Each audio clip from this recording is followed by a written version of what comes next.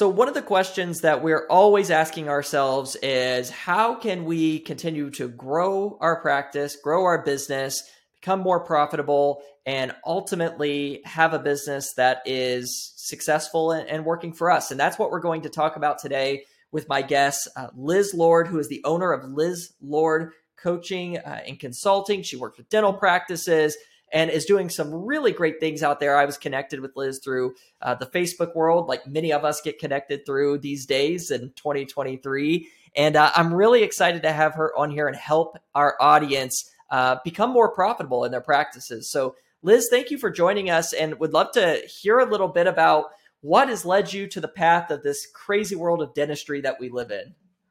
Oh, well, first of all, thank you, Shane, for having me. I'm really grateful to be here today. I I think I've always been in dentistry. I mean, I was literally barely out of high school when I started in dentistry. And I started as a clinical person. I had tried healthcare, a little too impersonal, found dentistry, and it just clicked. And I spent a dozen years being clinical, and then I went into the business side of dentistry, studied business, and I've been coaching dental practices now for 20 years. And hard to believe that number, but it's it's the sort of thing where, you know, to me, dentistry is really just a noble profession. You get to combine artistry, healthcare, and people skills all together. And it's really all about taking great care of your patients. And when you do that, then the results show up.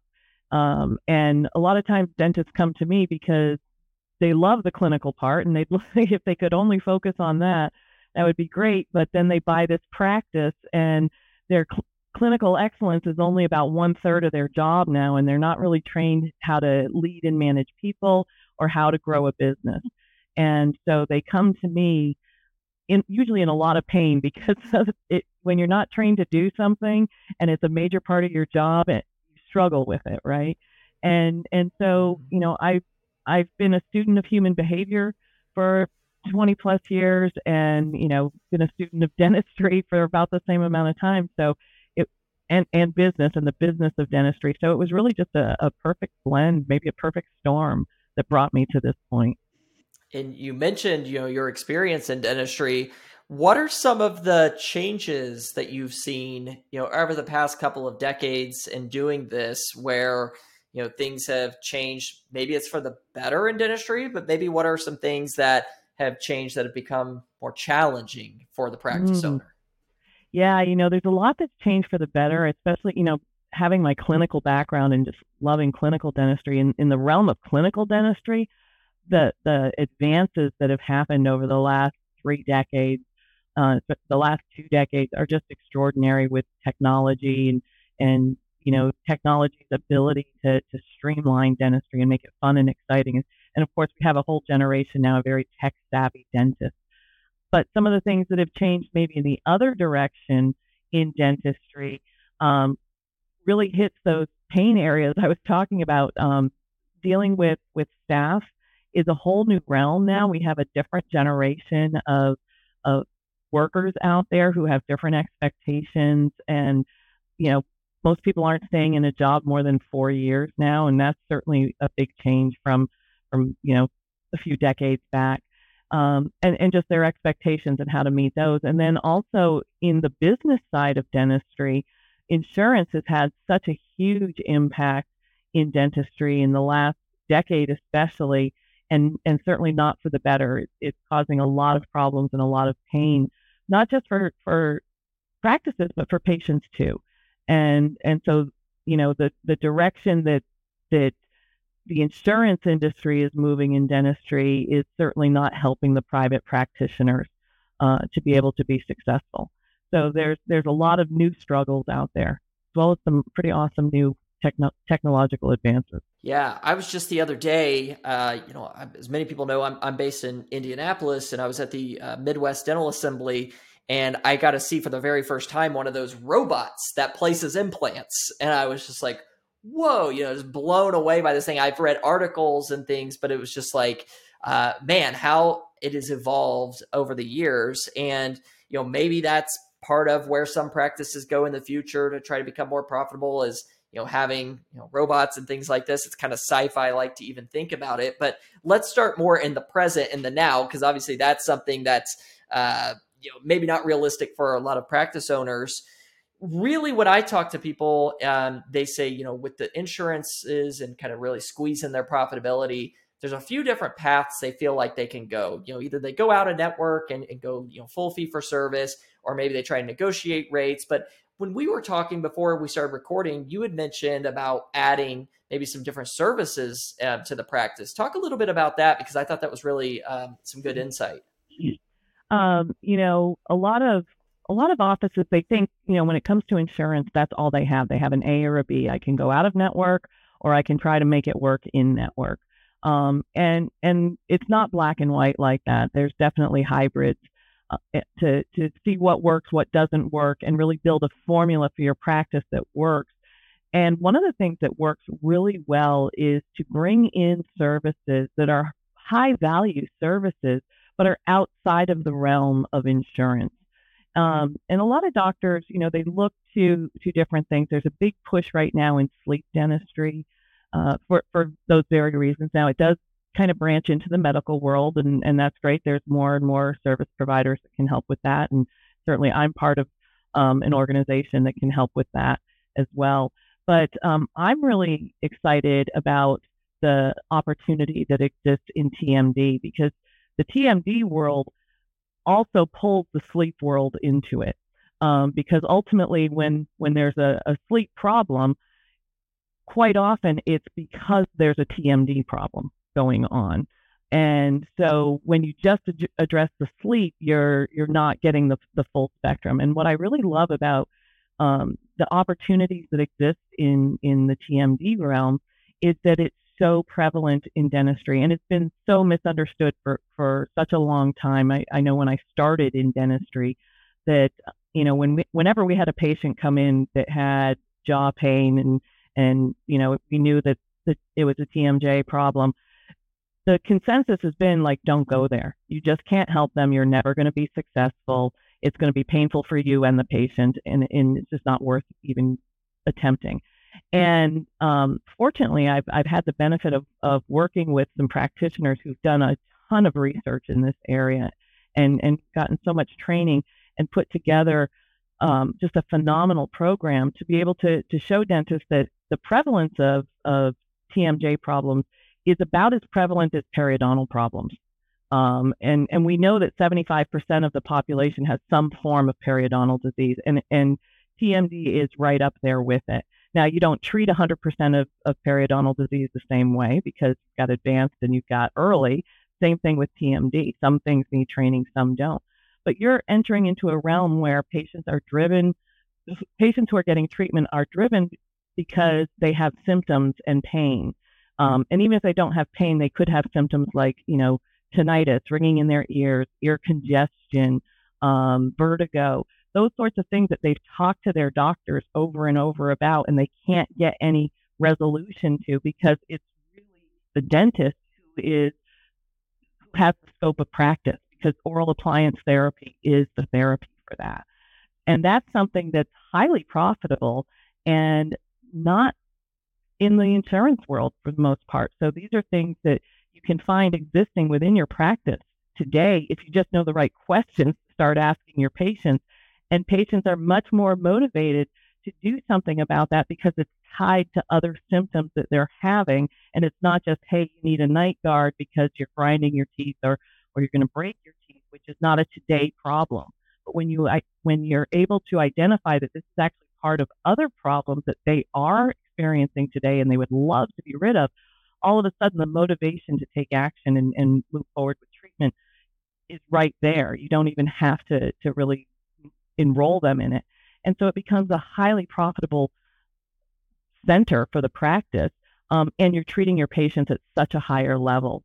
And you really differentiate yourself in your community as well, because it's not well understood and not prevalent out there. So there are very limited places that patients can go to get the care. So it serves multiple things. You stand apart in your marketplace. You have a high profit center within your practice with a patient base that's right there, and you can market out to other healthcare professionals, and people want it. So it's one of my favorite things to do, because when you've taken something really complicated and simplified it for the doctors and made it highly profitable and it's desirable by patients, that's just a win-win-win to me. Yeah, and I'm sure you've seen this with some of your offices that have implemented that, but I know just one off the top of my head we have in the Denver area, and they literally have people come to them from out of state for this treatment, and they've really, like you said, it's differentiated themselves, made them very profitable.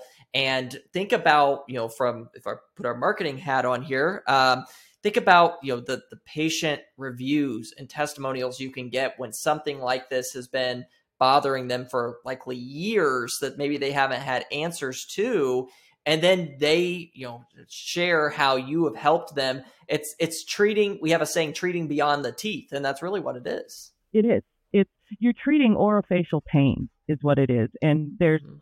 a lot of times these patients, like they're migraine sufferers, or people who have more than a couple headaches a week, they would love to be rid of these symptoms. They will travel, as you said, out of state as far as they have to go because they can't get resolution anywhere else. And, the great news is that you've got about a 95% success rate with these patients. There's a small percentage where it's something else going on.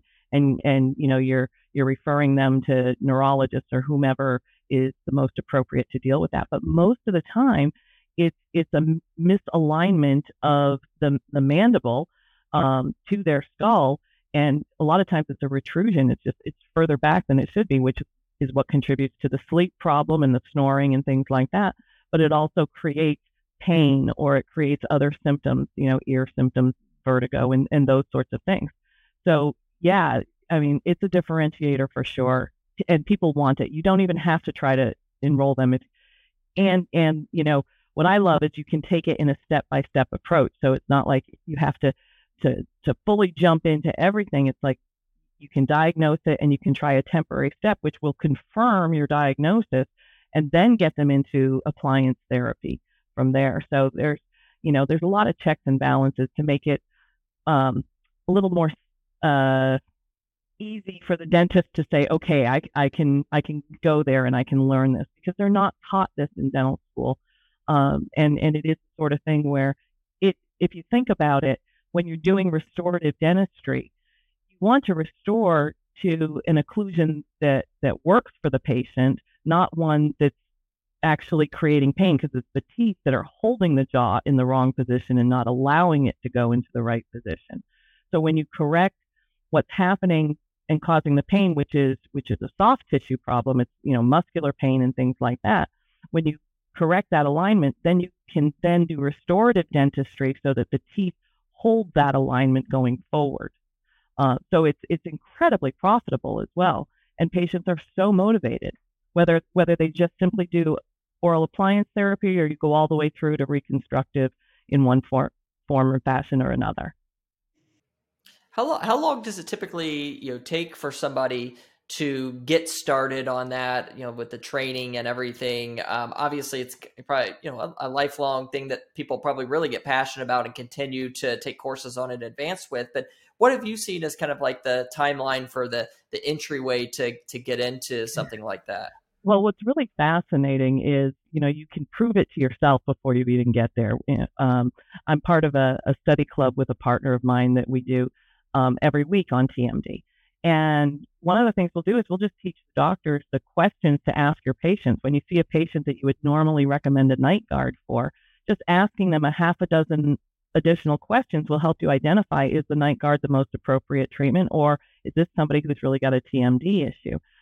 We actually had one doctor on our podcast who took that back to his practice, and he's like, "Oh my gosh, I just identified 3 people today that have that need this." And so Wow. then, they can just take the first level training, which will teach them how to get somebody out of pain with oral appliance therapy, and that's a couple days of training right there, and just bring it right back into your practice. And one of the things, the reason the doctor I work with partners with me is because, so many times we've seen doctors go get some new piece of equipment, or the CEREC was a big thing, especially when it first came out. They'd go get trained. They were super excited, but they couldn't get it integrated into their practice, and so it became a really expensive dust collector.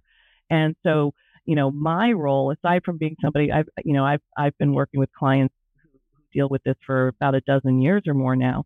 But my role is really, how do you get it implemented into the practice with your team, with billing, with all the different areas that need to be able to handle this, so that it's, not just clinically I can say, yeah, here's the person. This is a system that now works, and it serves our patients well, and it serves the practice well. So it's really, it starts with a couple days worth of training, and then there's more advanced training from there for the team. There's more advanced training for the doctors, if they want to take it up past oral appliance therapy and that sort of stuff. So overall, if they want to go all the way through to reconstructive, look at a few months worth of training, 5 or 6 months worth of training, but you can't just push it in all at once anyhow. They need to take a little bit and go back and use it, and then come back for the next. Yeah, that's a very accessible entryway into something like that can be so impactful for your patients and for your practice. And for anybody, listening to this right now and they're considering implementing something like this, what Liz said there was so important is, you have to make sure that, yes, you get the shiny, new toy, and you get the that big investment into the practice, but making sure that you have the systems to support that is absolutely key. And from what I understand, Liz, you help make that happen on the team side to make sure that when you implement a new service or offering in the practice, you help make sure that is integrated fully into the team so that it doesn't bog everybody down. Yeah, it's change is hard. And most people aren't huge fans of change. Some people, like me, we're like, hey, great, something new. But, a lot of people are resistant to change, and it's got to make sense. And, when a doctor gets excited about something new, that doesn't mean the doctor knows how to implement it fully into the practice, or has, the right people in place, or the right systems. And so that is such a key role. And I've been coaching dental practices now for 20 years in practice management systems, and communication and culture. And I can work with the clinical area. I can work with the business area, because you've got your different areas, and each one has a role to play. Your hygiene department has a role to play. Your business office has a role to play. And certainly the doctor's got a key role to play.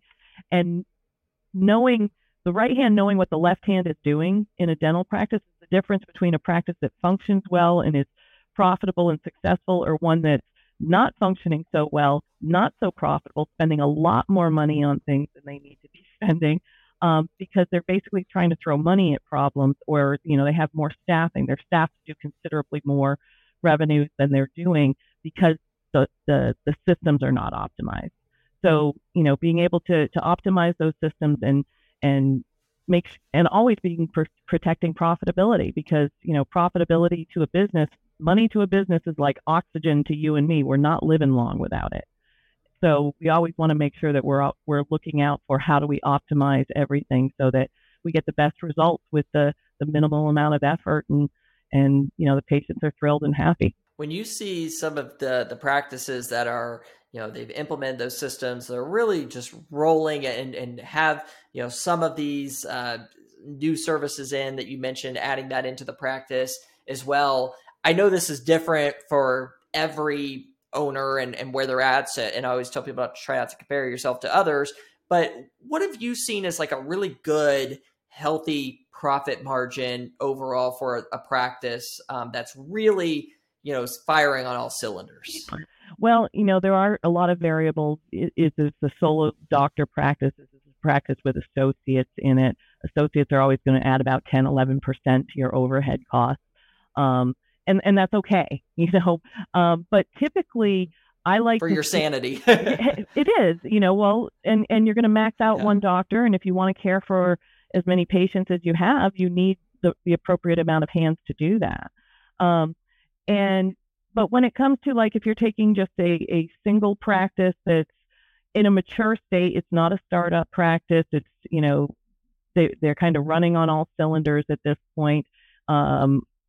4 days a week, that sort of thing. I typically like to coach a practice to be at 65% or below. I've had practices where they were below 50% overhead. And, it really depends on many factors. It's very doable. But, there's a range of what's healthy for a practice. And you always kind of look at your staff overhead as your number one variable expense. There's only 5 variable expenses in a dental practice. Everything else is fixed. But if you can control your 5 variables, staffing being your number one expense and your number one variable, and that's typically going to have, about 20 to 25%, but that can vary from 15 to about 30, depending on the practice. But typically 20 to 25% for most practices is the healthy zone to be in.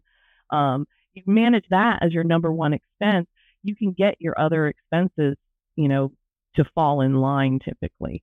And like I said, there's only 5 variables. As long as, you're not paying 20% for your facility or something like that, that's going to, kind of drive your costs right up. But most people aren't, but typically once you're starting to get below 65%, you've opened up a good amount of profitability in the practice. But again, there's ranges, depends on the practice. If you've got a lot of associates and things like that, sometimes, 75, 80% is healthy, but your overall numbers are bigger. So 20% of a much larger number is a big number versus 35, 40% of a smaller number. Mm-hmm. Yeah, no, that's perfectly said. And that's a perfect transition too into what we are talking about with being the CEO of your dental practice. And I think as business owners in general, we are the doers, right? Like we like to do the thing. And for dentists, they like to be, the ones that are working with their hands and doing the dentistry, and totally understandable. But there comes a point where you hit a peak where you can only do that so much and continue to grow the practice. Explain a little bit, Liz, how you've seen dentists start to transform into CEOs. What's kind of some of the first steps that when you come into a practice, what are things that you're looking at to try to assess how they can get to that next level, if indeed that's what they're really shooting for? Yeah. When I come into a practice, one of the key things I'm looking for that, how do I help somebody get from having a really expensive job that they've bought themselves to being a business owner, and having a business that thrives. And the key things I'm going to look at, first of all, are the beliefs of the owner, and the leadership that's already there or not there, which may need to be trained. Leadership is, it's not something you're born with; it's something you learn, and it's very, very easy. Not easy, but it's work, but it's very possible to learn it. And then I look at the team that's around the doctor, because the doctor is in their little cubicle, in their operatory or in their office or wherever they are. They can't have their hands on everything. They have to trust that people are doing what they need to be doing. So belief systems drive so much. What do the people surrounding the doctor believe? Do they have the same beliefs and vision that the doctor has? Because you can train skills all day long, but if somebody doesn't believe in what you believe in, if they don't share your values and they don't have a good attitude, you really don't have anything to work with. So I look there, and then I look at the business. And from a business perspective, I look at performance. And where is the business performing well, and where is the business not performing well, or could just elevate their performance to another level, and what has to happen. And then what I do is I map the path from where they are to where they want to go, and I go over that with the doctor and what it's actually going to take for them to get there. Are they going to need to learn to be a better leader, a stronger leader, to make requests of people, and actually step into that role, or maybe step down a little bit from that role. Some people have been through experiences that has them micromanaging and over controlling or overreacting to things that are happening. So people create results, and everything we do is through people. So you can have parameters of what a healthy system looks like, but you now are bringing that to this organization with this group of people and this philosophy. And so you have to blend the two together. It's not about enforcing something on people. It's about finding within these structures and guidelines, where does workability exist for this practice that's aligned with what the doctor is out to create for themselves and for their business and for their lifestyle. My goal is always to have a doctor get to a place of practicing by choice.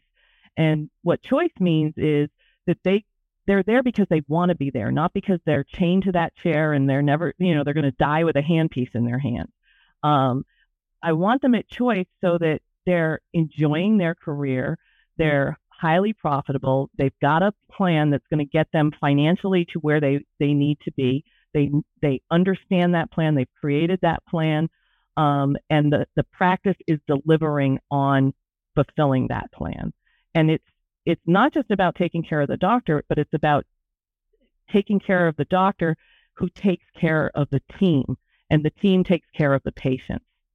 And when all of those things are working in harmony, it's a lot of fun practicing dentistry and very profitable. That's, and everybody's happier in that sense. You're going to be happier as the dentist. Your team's going to be happier. Your patients are therefore going to get better treatment. Like, they're going to be happier. It's really a ripple effect. And one of the things that you said there, Liz, reminds me of this quote that I don't remember where I read it, but it really resonated with me. And it said, "A goal without a plan is only a dream." And I thought about that, and I say, what, how many of us as business owners, have this goal in mind, but it's the plan is the hard part. It's planning that out and breaking that down into increments that can then be achieved. And I think that where many of us get stuck is we see the big picture and all there is that we have to do in order to accomplish that. And it's like that paralysis by analysis, especially with dentists. They're very, perfectionists in many ways, which makes them good at their job. But sometimes these things are messy. You have to start and chunk it up. How do you approach that with your clients to make it not feel so overwhelming for them to start something new? Yeah. You're right. A lot of times we look ahead and we get that deer in the headlights feeling like it's too big. It's I'm too guilty, much. right? Yeah, of course. You're human. So of course you are. But the biggest thing is you're going to get 80% of your results from the top 20% of the issues that need to be addressed. So prioritizing and understanding what is the top of the list. What's the cream of the crop here? And what do we need to do to impact that? And the top of the list can be many things. It can be, where's the biggest thing that's bleeding off the practice that we need to close that down? Where's the biggest upset in the practice, the biggest dysfunction? And there's just so many ways. It's such an individual conversation. What's the top of the list? Now, I'll look at it from a business perspective. And in business performance, I can say, hey, this area, like your hygiene area, is going to have a massive impact in your practice. So let's go to work on that. Or your scheduling is just not really working for you. Let's go to work on that, because that's going to have a big impact. But a lot of times it's also, what's meaningful to the doctor and the team. That, maybe it's communication is really the biggest part. And the truth is, we go to work on all of those things, but, we don't work on everything equally all the time. So it's really like, where are the biggest breakdowns? And if we close those down and we get those areas functioning, it's going to take care of so many of these smaller areas along the way. And so that's when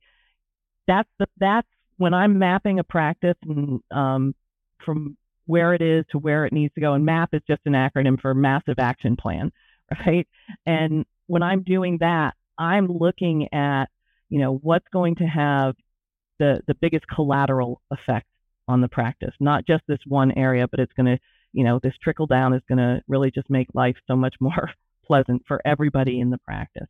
And then it's all, in a conversation. I'll present my plan, and then with a conversation with the doctor on what matters to them. And that's where the plan comes into shape. And then we go to work on it, and life happens. And, because it's never a straight line from point A to point B. It's, Sometimes we're going west, sometimes we're going a little north to get west again. Yeah. Um, and it's dealing with those things that come up along the way.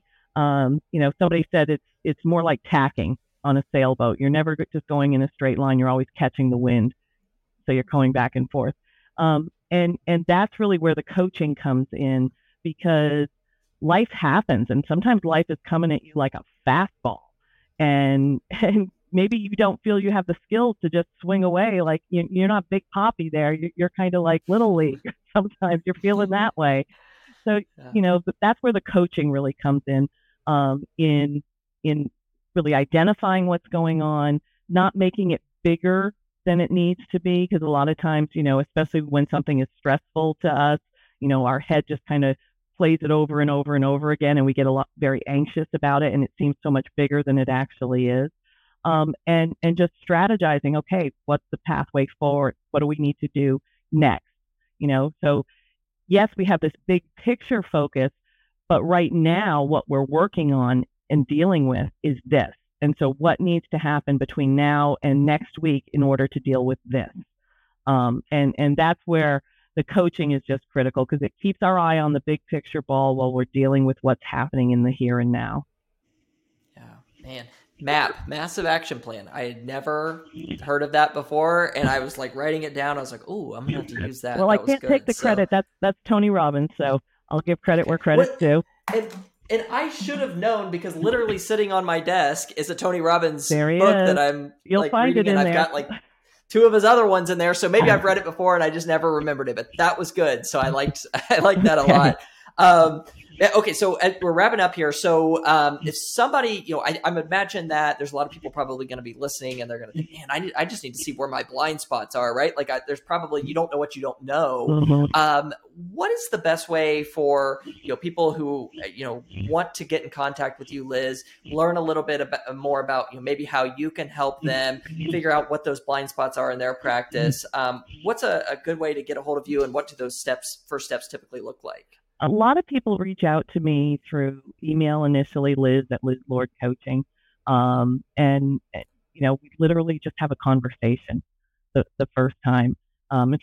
And some people reach out to me through Facebook like you did, but I think email is really the simplest, because we all have it everywhere. So Liz at Liz Lord Coaching is a great way to say, hey, I'd just like to have a conversation.